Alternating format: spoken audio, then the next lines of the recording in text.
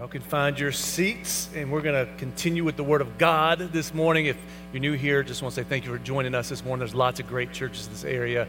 We believe God has brought you here. If you're online or maybe you're watching on Facebook or YouTube, if you would do us a favor, if you'd hit that subscribe button on YouTube, give the video a thumbs up, comment on it, or share it. That helps other people find it. It helps all the algorithm stuff. We want to get the Word of God out of this place into the world that needs it the most. If you have Bibles, you can turn to Joshua chapter 24. I'm taking a skipping the masterclass series because today's topic would have been divorce and remarriage, which I thought was completely inappropriate to a bunch of high school graduates. So I thought, hey, I could twist it around and say, hey, listen, after you graduate, the most important decision in your life is who you're going to marry, and this is where it could go to. And so I was trying not to stretch that too much. So in Joshua chapter 24. There's a term that's called the butterfly effect. If you've read any books on psychology, or maybe you're in social work or sociology, maybe you've heard of this, and chaos theory. And the theory is this. It started with a guy years ago who said, if a butterfly flaps its wings in Brazil, it can cause a hurricane in Florida. And what he was trying to say is that the environment is so sensitive and everything's so interconnected that if one thing changes, it causes something else. And it can cause this ripple effect that something very small can bring dramatic, large differences later on. And so they took this meteorological concept and they brought it into psychology and talk about how one minor decision can impact in a lifetime of experiences. And I think that's true when you start talking about high school graduates or college graduates, how one decision now can affect things so much later down the road, especially when you start thinking about, the future. It can cause anxiety and stress to think about, who am I going to marry? What job am I going to get? What degree? What am I going to major in? What college am I going to go to? What career am I going to choose? Where am I going to live? And you start having all these questions. And if all these decisions can impact my life for long term, it can cause us anxiety and cause paralysis, and then you just make decisions by default. And worse than that, when you go to high school, you have classes on chemistry and biology and physical education and strength and conditioning, but they don't give us classes on decision making. Like, they don't teach us how to make decisions well, even though in college there are courses on decision making. We learn things in high school that actually don't apply to your life. I know people say, listen, you'll use trig at some point in your life. No, sir, I have not. No, I will not. You know what I do use? In 7th grade, we took a class, our football coach taught a class on how to balance your checkbook. I still use that. You know what they teach kids today? Gender confusion. Like you don't know what you can't do. You can't balance your checkbook. You don't know what biology you are. Like you don't know anything. And so schools are detrimenting and then parents are busy, but decisions carry all this weight. And so if we're going to be the salt of the earth, if we're going to be the people that make an impact, we need to make good decisions that may actually cause positive change rather than negative consequences. And so we have to learn how to make decisions and make them well. And in Joshua chapter 24, there's this incredible scripture most of us have heard, but I don't think we really did tie it together. It says this, starting in verse 14. This is Joshua speaking to the Israelites before they cross over into the promised land that they've been waiting 40 years for. He says this, now therefore fear the Lord and serve him in sincerity and in faithfulness. Put away the gods that your fathers served beyond the river and in Egypt and serve the Lord. And if it is evil, everybody say evil. And if it is evil in your eyes to serve the Lord, choose this day whom you will serve. Whether the gods your fathers served in the region beyond the river, or the gods of the Amorites in whose land you now dwell. But as for me and my house, we will serve the Lord. It's interesting. There's a decision that must be made. And Joshua is getting these Israelites before they have to make the decision ahead of time. He says, if it's going to seem evil to you, choose today. And so what's happening is the Israelites were much like many of these graduates. They're in a transition period. The Israelites had been wandering through the wilderness for 40 years. Before that, there were 400 years in slavery and captivity and bondage in Egypt. And now they're about to cross over from a land of curse, a land of confusion, into a land of blessing. And so it's this transition period. Many times that is where the decisions become more important, that you're in between one season and the next season, in between one phase and the next phase, in between one prayer and the next answer. And that's where all 4 million plus Israelites were. They're in this transition between what's behind them and what's ahead of them. Now, the beautiful thing is that what's ahead of them is the blessings of God, the promised land. The land flowing with milk and honey, the land that's their own land, the land they're going to create their own nation, their own kingdom. They're going to populate the earth and advance the kingdom through this new promised land. But Joshua knew what many of us so easily forget, that it is much easier to serve God in the confusion of your wilderness seasons. It's much easier to serve God in the bondage and captivity that you found yourself in than it is in the land of blessing. I think one of the downfalls to America is that we're so blessed, we don't serve God, we serve our blessings. See, in seasons of struggle and seasons of wilderness times, it compels you, it pushes you towards a heavenly Father who can take care of you and protect you and cherish you and lead you and guide you and take care of you. But in seasons of blessings, you're drawn more towards the giver of the blessings than you are the giver of the blessings. And in these seasons, all these graduates are in this transition. And he says, if you choose today whom you will serve, it doesn't matter if blessings come or cursings come, confusion comes, wilderness comes. If you choose today, I'm going to serve him. It doesn't matter what season you're in. And that's the power that Joshua's trying to communicate to these 4 million people. You're going into a land of blessing. You're going to a land of promises. You're going to a land of prosperity. So you need to choose today whom you will serve. But he says this word. He says, if it seems evil to you. Look at your neighbor and say evil. He says, if it seems evil to you to serve the Lord. Now, that's an interesting term for the leader of the Israelites to say, if serving God seems evil to you. Like, I've served God for almost 20 years now. I don't think it's ever seemed evil to me. Like, I never came to church like, this just seems evil. Like, worshiping Jesus seems evil. Read my Bible seems evil. Serving people seems evil. Serving the homeless, serving the hungry, it just seems evil. Serving people in Haiti, that just seems evil. Serving kids, that just seems evil. I've never woke up and said, man, it just seems evil to serve God. And when you dig down in the meaning of that word, it's not just evil, it actually means displeasing. So you could have been saying, when it seems displeasing to you to serve God, maybe you need to choose today, because there will come a time, I promise to all of us in this room, that it will seem displeasing. Where you want to lay in bed instead of worship Jesus. Where you want to keep your money instead of offer tithes and offerings. Where you want to serve yourself instead of serving other people. Where there become a time where it seems like it's not beneficial to you anymore to serve God, and it becomes displeasing to you. Joshua's saying there's going to come a time when it seems like it's not to your benefit anymore to serve him, and I'm telling you to choose now that you'll serve him anyway. See, there's coming a time that in Christianity, for years and for generations, it was pleasing to people to serve God. There was a cultural benefit that if you serve God, it helped you get a job because somebody at the church probably had a job to offer. It was pleasing to you because there's people in the church that were in the social elites.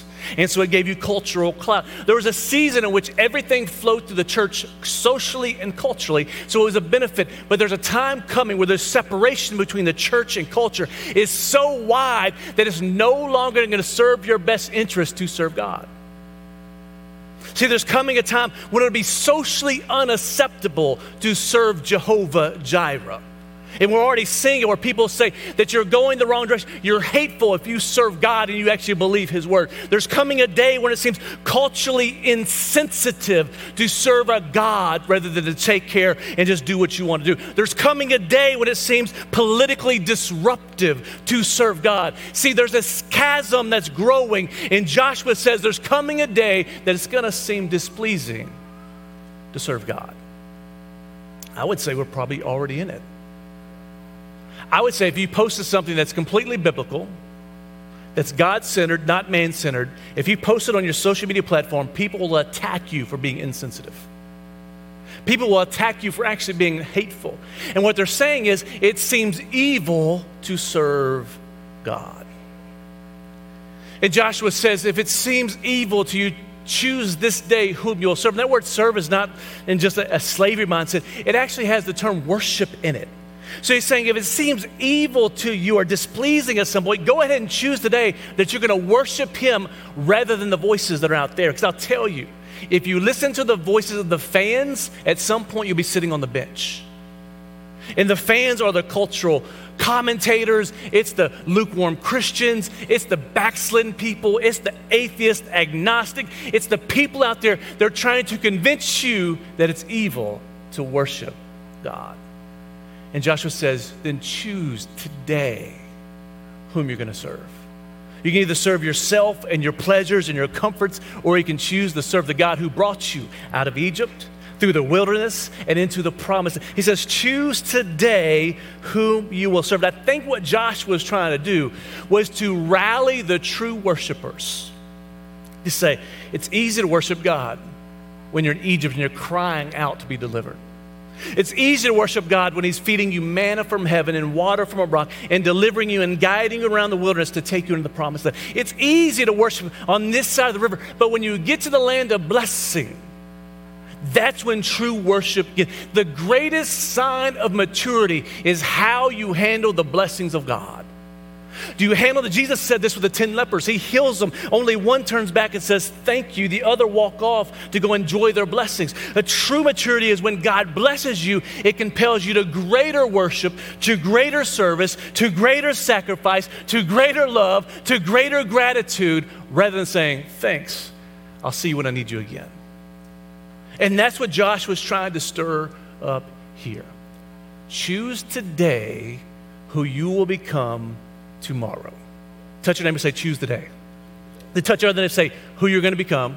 Now flip back and get your head dizzy and say, who you're going to become tomorrow. See, what you choose today will determine who you become tomorrow. The decisions you make today will define your tomorrow. See, first you make your decisions, then your decisions make you.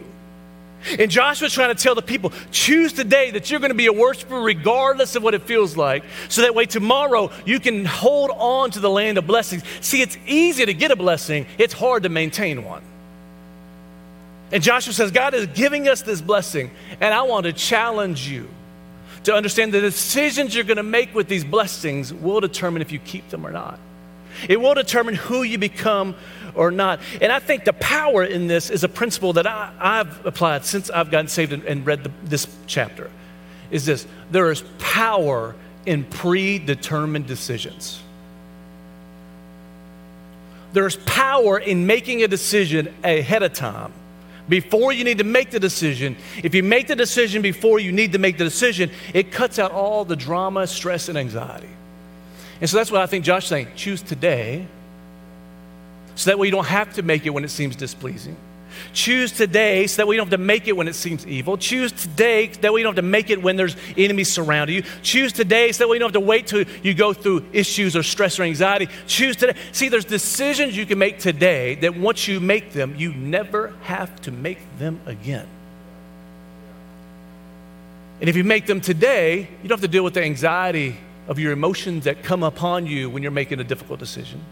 When you choose today, you can choose them with your values instead of your emotions. When you choose them today, you make them without the social peer pressure of culture telling you what you should decide. If you make them today, there's power. It relieves you of stress in the back end, but it gives you a confidence on the front end. Just to choose today who you'll become tomorrow. And I think that all of us in this room, there's some decisions we can make today that will relieve us of stress in the future. There's decisions we can make today that will relieve us of negative consequences in the future. And I think there's power in that if you say, you know what, this is the decision I'm making right now. God has told me what I'm called to do. I'm not going to do anything outside that calling. My pastor, if y'all don't know the story, he committed murder. He was in prison. He gets out of prison, and he's called to ministry. And Pastor Jadon George, his pastor, said, well, you probably need to get a diesel mechanic certificate or something because you need a side gig because you may not make it in ministry. He said, no, sir, I am called to preach the gospel. I don't want a fallback plan. I don't want a secondary plan. I'm going all into. He had made a predetermined decision that regardless of hell or high water, this is what I'm called to do. I've made predetermined decisions. I'm never going to drink a drink of alcohol. Made it already. So that way, if there's pressure, I don't have to think about it. I've already made the decision. Plus, Toya would kill me if I made it. We were in Haiti a couple years ago, and Ben Tate just graduated, and he was with us, and we had a whole group in Haiti, and we're at this church, and they're doing communion. So communion theology can get very complicated. For some denominations, the elements actually become the body or the blood of Jesus, and they pass out this communion. It's like stale loaves of bread and this juice, which actually was wine, and they're passing it out. I get mine, I smell it, I'm like, this is real wine. And one of the kids in the back who has this really country twang, she's like, it smells like alcohol. I was like, we are the most Alabama redneck people Haiti will never be the same. So Toya's like, I'm not drinking it. I'm like, babe, you have to drink it. Like, it could be, they made me think this is, actually the blood of Jesus. You can't waste it. Like, she's like, I'm not drinking it. I'm like, so I take communion, and she's judging me for taking communion, which is the first time in history someone's judged someone for taking communion. And we take it, and everybody's like, oh my gosh. Like, it's not only just wine, it's like the worst wine ever created. So that night we debrief every night after our missions day, and we're going around, and Ben, who's extremely quiet, he gets to him, and he's like, well, I never thought that my first trip to Haiti, I get my first drink of alcohol. I made the decision, Toya's made the decision, I'm not gonna have to drink. There's the decision, I'm not gonna cheat on my wife. I've already made that decision. So if I'm in a situation where it feels uncomfortable, I'll remove myself from the situation because I've already made the decision. I've already made the decision to give my offerings, my first 10% to God. I never have to think about that decision again. There's things I've made decisions about ahead of time that when it becomes uncomfortable or displeasing, I don't have to make the decision again. And I think that's what Joshua's saying, is that there's going to come a time where some of these decisions may seem displeasing to you. But if you make the decision now what you're going to choose, you don't have to worry about it when you get there. So I just want to give you 6 quick decision-making tips, what I call the art of decision-making. Now, it's not like complete, a 501 course. It's like an entry-level 101 course on decision-making, because I believe God's people are called to make God decisions. And we've made cultural decisions for way too long. And so here are some of those decisions. 1, look beyond the moment to where the decision is going to take you. So when you're faced with the decision, Joshua's standing here on the river, the Jordan River, looking over the promised land. And he's telling, choose today whom you will serve. He's saying, look into the future. Where is this decision going to take you? If you choose to serve God, even if it seems displeasing, it's going to continue to take you into the promised land, into God's blessings. But if you choose to turn away from God, it's going to take you right back into captivity, into the same bondage you came out of. He's saying, look into the future. And see, I think one of the signs of immaturity for young people especially is they only make decisions with looking at the immediate gratification of it. Heard a country music singer say, they don't look past Friday night. So when a teenager make a decision, it's what are we going to do Friday night? We're going to have fun Friday night. We're going to do this Friday night. They don't think about how Friday night may affect next month, next year, 10 years down the road. While maturity comes in, or wisdom comes in, wisdom says, when I make the decision, how is this going to affect every other decision? Some of the wisest people I know, when they look at a decision, they see that decision, but they see the ripple effects of that decision in the negative direction and the positive direction before they actually make that decision. And so when you're faced with decisions, ask yourself, where is this decision going to take me? And there's a principle I love called the paradox principle. I won't get into too much detail, but it says this. The paradox principle means easy short-term choices lead to difficult long-term consequences. But difficult short-term choices lead to easy long-term consequences. What that means is this. The easier the decision is, many times the more difficult the consequences tend to be. But it's easy for me. I was joking with the staff. I've been trying to watch my weight and all this stuff. Usually about 2:09 in the morning. If I weigh 2:09, I stop at the donut shop and I get me 3 cake donuts with chocolate frosting. If I weigh more than 2:09, I bypass the donut shop. Well, Friday, I was going to the dump. I stopped at the gas station. They have what I would call, I think if there was manna in Alabama, this would be the manna. The jalapeno cheddar corn dogs at the Shell station. It's my weakness. And fudge rounds and Zinger cakes.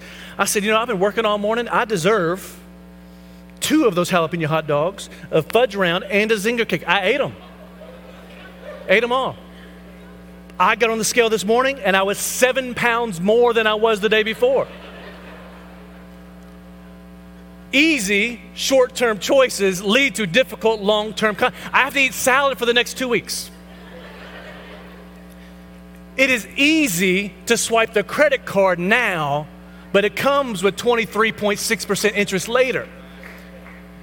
It seems easy to fall into passion with someone of the opposite sex, but it leads to long-term consequences of divorce and all the things that come along. It's easy to drink a little too much on Friday night and think, well, I'm just a little buzzed and drive home, but it leads to long-term difficult consequences. But on the other side, difficult short-term choices lead to easy long-term consequences. We call that wisdom. When I make a difficult decision today that leads to a better tomorrow. And I think when you begin to look at yourself, if you can imagine yourself, when you make these decisions, if you can say, what am I going to look like in the next year or 5 years after I make this decision? Like if you're making decisions about college, in 5 years, what's this going to look like? In 10 years, what's this going to look like? See, decisions have the butterfly effect to cause this ripple effect throughout your life. And so you have to view yourself in the future while you're making the decision. Would your future self thank you for this, or would your future self cuss you out for this? And number 2 would be identify your values and stay true to them. Like, what are your values? Joshua's trying to say, listen, we were brought out of captivity. We have this gratitude as a value for us. We've been delivered, we've been led, we've been guided. There's these values, and values are the guardrails for your decision making. They should be the guardrails for your life. They should be the North Star, that these things are what I'm guided by in my life. And you can tell the difference between leaders that are value-driven or success-driven. See, people who are success-driven will violate their values for quick success, but value-driven people will sacrifice short-term success to protect their values. And you can sleep at night when your values are leading you.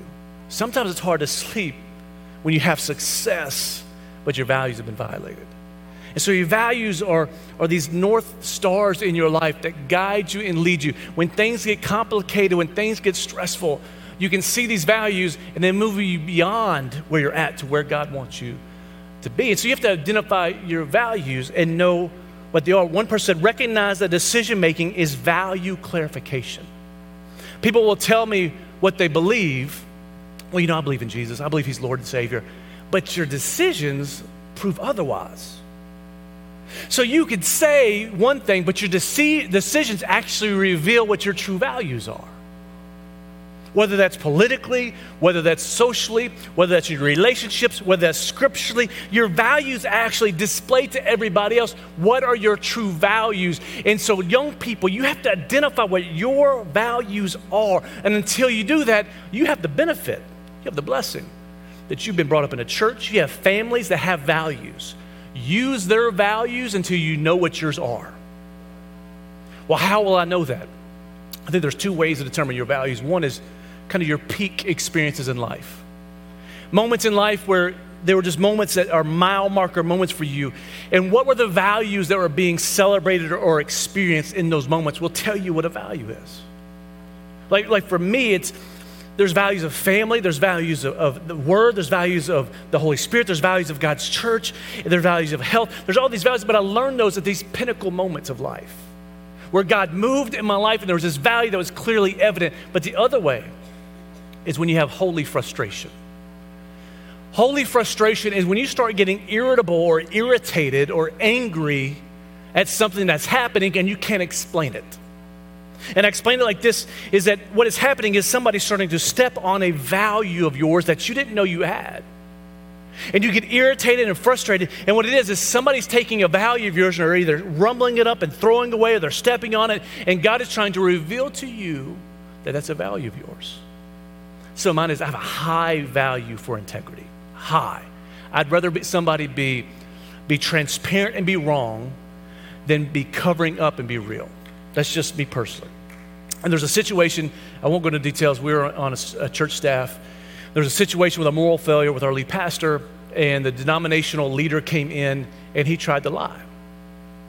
He tried to lie, and I'm a truth guy. Like I'm not going to lie for nobody. If Toya killed somebody, told me not to tell anybody, I'm telling y'all the next week. My sermon would be like, she killed somebody, don't tell her. And so we're in this meeting, and this denominational leader is trying to say, well, he just needed a break, and, da-da-da. And I pushed back. I said, man, we've all seen things for like the last 6 months. Like, we all have seen something. This guy pushes back from the table and says, well, we know it's been at least going on for at least 6 months. I was like, you tried to tell us it was just a one-time thing. And you telling me now it's a consistent behavior. And so what is happening is a value of mine was being betrayed. I was getting irritated. And what I learned was this is a dear core value of mine. Also, I have a value to protect the underdog. People that are down and out, I have a heart to protect them, to take care of them, to love on them. And it started in the 7th grade. There was a kid, little bitty kid named Alex. Alex getting kind of pushed around on by this bully in class. I walked up to this bully named Billy. Billy was big. He's one of those kids that hit puberty in like the 3rd grade. I'm still scrawny, and I walk up, but I fought a bunch. I'm like, man, you can't pick on Alex. I walk up and say, hey, man, don't pick on Alex. He said, what you going to do about it? I remember I threw the heaviest right hand I had.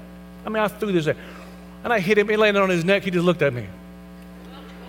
He began to throw me on the ground and beat me to a pulp, stomped on my head. My nose is broke. And I realized today, one, Alex was a black belt in Taekwondo I didn't know about. He didn't seem to help me. He didn't have that same value for me. But for me, that's stuck. I have a value for people.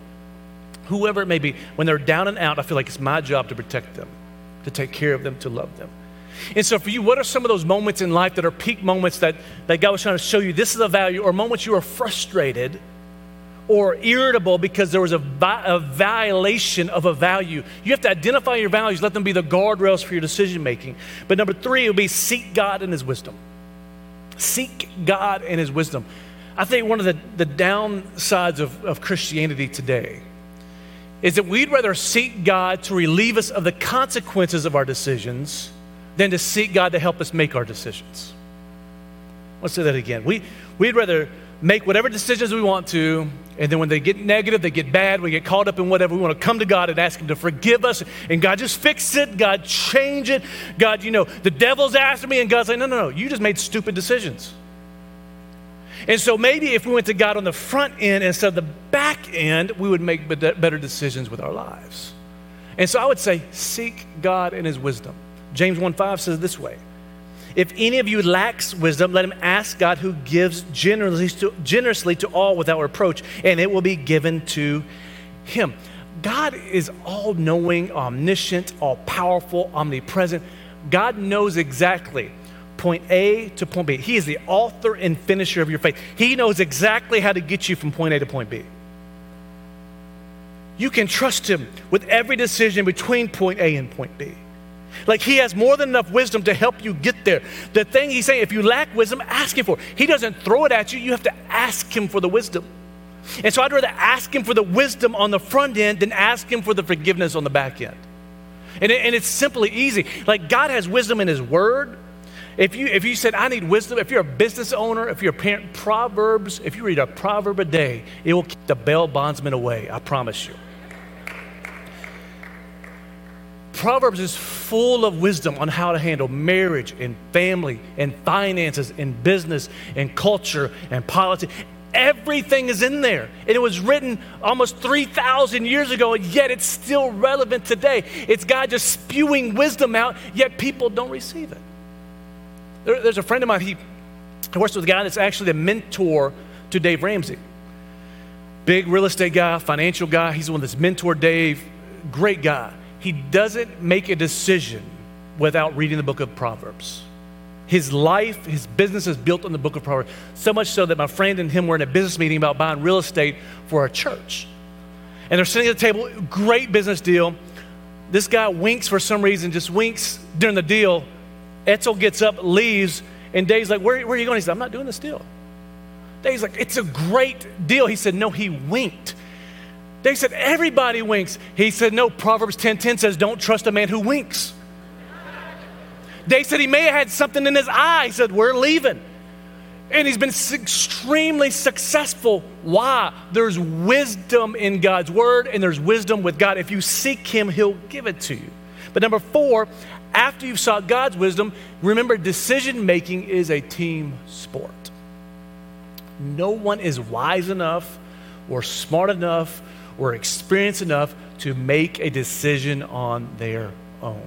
The bigger the decision, the more people you need to involve in your decision making. It is a team sport. Proverbs 11:14 says, where there is no guidance, a people falls, but in an abundance of counselors, there is safety. Proverbs 15:22, without counsel, plans go awry, but in the multitude of counselors, they are established. Seeking counsel is not being weak, it's being strong. Like, there is nothing wrong with asking other people, what would you do in this situation? I would say the more responsibility you have, the more counselors or advisors you should have. What happens, though, is you got to pick the right counselors or advisors. The problem with age is when you're young, all your counselors or advisors are the same dumb, stupid, immature age that we are. And so they're telling you, oh, man, that sounds great. You should do that. Knowing they don't know what the consequences are going to be. So you need to pick people that you want to use as counselors, advisors who have been where you want to be. And I heard somebody say this years ago, and I've tried to use this to the best of my ability, is you need your own personal board of directors. Touch your neighbor and say board of directors. Do you realize every corporation in America has their own board of directors? The greatest CEOs, Jeff Bezos, Elon Musk, Bill Gates, all these amazing, huge CEO leaders, they all have board of directors for guidance and counselor. They realize the decisions they make are so big, they need other people's inputs and perspectives to help them know how these decisions will impact everything around them. So if a corporation, which is temporary, which comes and goes, we've seen them come, we've seen them go, we've seen them explode, we've seen them go bankrupt, we've seen them come and go. If they take it that seriously, why should you not take it as seriously when your life is eternal? When your life has much more value to it than any 500 corporation. If they have counselors and advisors, you need your own personal board of directors to help you make the biggest life decisions you face. They need to be people that are ahead of you, not behind you. People that you see, I want to be where they are. I want to be like them. That you find, and I would say you need a spiritual board of director. Somebody who can help you that's down the road. Some of mine, they've different seasons have different people, but John Barry I've talked about, he was a Jesus movement hippie. Still got a little afro, white guy with an afro that'll creep you out. And I'd sit with him. He introduced me to Watchman Nee, to Madame Guyon, to A.W. Tozer. All my favorite authors are people he introduced me to. And we'd sit over coffee and just politic and talk theology, talk this. And he helped guide me through things with family and through spirituality and through prayer and all these. He was a board of directors. He helped me make decisions spiritually. Financially, there's people in my life that I go to for financial decisions because I didn't grow up learning about money. I don't know how to handle money. So I need people who have been where I want to be to show me and help guide me to where I want to be at. Family, there's people you need in your life to help you know how to be a father, be a mother, to be a mother with kids that are teenagers, to be a father of kids that are out of the house. Years ago, there's a good friend of ours, Ephraim Barrero. He raised 2 amazing, beautiful girls. I said, man, I just want to take you to lunch. Took Ephraim to lunch. I said, just tell me how you did it. How did you raise your girls? I want to write down everything you say. He began to tell me, he said, the fact that you're asking, you're going to be fine. Because the number one job of a dad is to try to be better every single day. He's been a parental advisor to me. Maybe you need a career advisor, somebody at work that can help guide you through your career path. You need people that can help you make decisions. At this church, we have elders that help us make decisions in the bigger picture. Only arrogant, narcissistic people make decisions by themselves. And they always end up with the consequences of being arrogant, narcissistic people. But godly people share the workload and involve other people. Number 5, never allow your emotions to overpower your faith. Never allow your emotions to overpower your faith. You can make a predetermined decision, but if your emotions are stronger than your faith, You will be led by your emotions, not by faith. This is detrimental. We see the younger people are, it seems to be the more emotional they are, and they make decisions based on what it feels like and what everybody else says it feels like, and the emotions start getting drawn, the emotions start pulling. And I'm here to tell you, if you make the decision today, your faith will overpower your emotions. But if you delay the decision till you need it, your emotions will overpower your faith.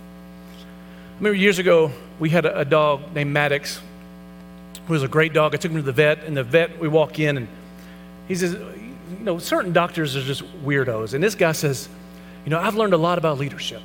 He didn't even introduce himself. He said, and dogs are pack animals, and you can tell if a person is a leader or not by the way they walk in with the dog. You can tell if the dog is a leader or the person is a leader. I was thinking, I think he just judged me.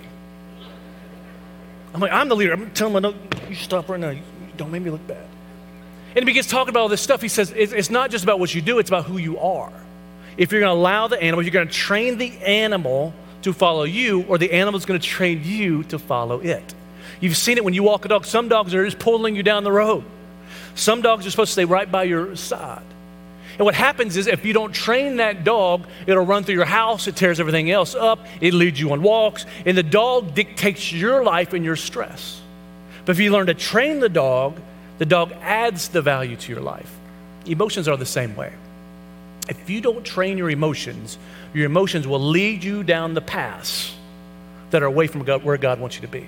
If you don't train your emotions, they'll tear your house up and cause stress in your life. But if you learn to train your emotions, they will add value to your life. They won't take you away from the values of your life. And so what happens is emotions come and go. They're going to come, they're going to go. Emotions come, they're going to go. You can't choose whether they come or not, but you can choose which emotions you're going to ride on. And I'm here to tell you, if your emotions are stronger than your faith, you'll always lead a life that cycles from blessing to curse, blessings to curse, blessing to unforgiveness, blessing to repent, all these things. Why? Because emotions are cyclical. Faith is steady. Do not allow your emotions to overpower your faith. And last but not least, walk by faith by living out the 80% principle. Walk by faith by living out the 80% principle. You say, what is that? It is this, that I personally believe you will never be more than 80% sure in any decision you make.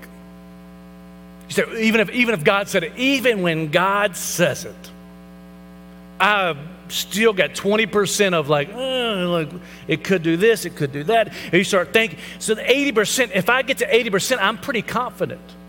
You say, well, that sounds so much lack of faith. Really? Shadrach, Meshach, and Abednego, before they went in the fire furnace, says, it's okay, we'll go in because our God will save us. But even if he doesn't, they said, I'm 80% sure he's going to save me, but there's this 20% where I'm like, whew. I'm still going to serve him. Even see, they made a predetermined decision. I'm going to serve God, whether I'm blessing or cursing. They thought God was going to, they're 80% confident he's going to show up, but there's this 20% window. See, what's that 20% window? 80% can be flesh. That 20% is all faith. If you are 100% sure in a decision, it would not be faith. But if it's 80%, I'm 80% confident. That 20% is where my faith comes in, to trust God that he's leading me into the unknown. And I want to tell you, you will kill yourself with anxiety and stress trying to get to the 100% mark. You will delay the steps of obedience waiting for 100% confidence. You will try to be a perfectionist. You'll be a legalist. I'm here to tell you, the greatest men of God and men of faith were never 100% sure. They may lie to you from the pulpit and tell you, I'm 100% sure. No, they were 80%. And the other 20% they placed in the hands of a loving God. I'm here to tell you, every decision, whether it's what college you're going to go to, whether it's what career you're going to start, if you're at 80% confidence, pull the trigger, take the step, and let God lead you by faith. But here's the question. What decisions do you need to make today that will determine who you become tomorrow? What decisions have you been delaying? Or what predetermined decisions do you need to make because you are just terrible at making certain decisions? Because you delay them, and then once you get into the decision, you always make the wrong decision. I want to tell you, if you make the decision today, you don't have to worry about making the wrong decision tomorrow. 2, maybe some of you, you've been living that butterfly effect. You made some decisions years ago. Maybe it was a marriage that turned into a divorce, and you've been living in this butterfly effect, how it's affected your life. Maybe it was you lived your life outside of God's will, and you made decisions that are still impacting you with consequences today. The beautiful thing about the grace of God is this, that even if the ripple effects are still impacting you today, the grace of God can stop the waves and create a new journey and a new destiny for you. He puts a new butterfly to flap the butterfly wings of grace, to start letting God's favor flap through your life, through your soul, through your mind, through your spirit, through your body, through your family, through your relationships, through your career. And all of a sudden, what started with a negative effect has now become a positive as you've trusted God. So with every head bowed, every eye closed, this is just one question.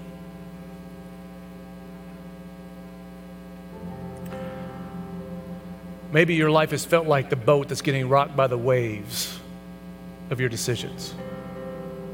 You're getting tossed to and fro, up and down, over and around, and just life seems to be rippling out of control. And yeah, maybe it's your fault. Maybe you made decisions you knew were wrong, but you made them anyway, and you're living out of those waves right now. But you said, I need God to stop the madness all around me, maybe even inside of me. And I need a new ripple effect that instead of driving me away from God's goodness, that pulls me into his goodness. I need a new butterfly effect that will begin to draw the grace of God through my life and to take me where God wants me to be. We call that salvation. 2 Corinthians 5:17 says, you're no longer the old person, you're a new creation in Christ.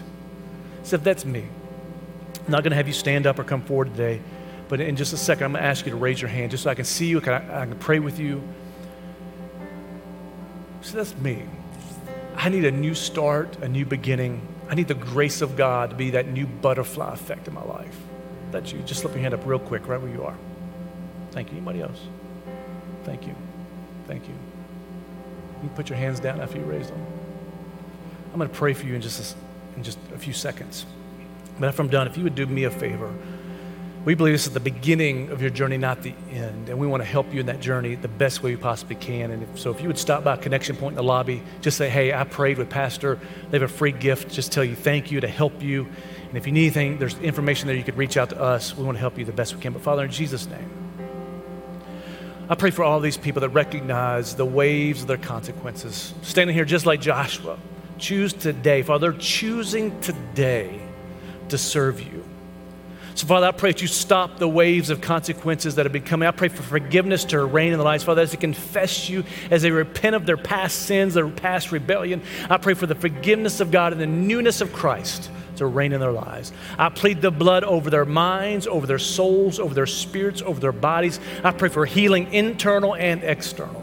And Father, I pray from this day forward, they live by grace, through grace, and for grace every step of the way. In Jesus' name, and all God's people said.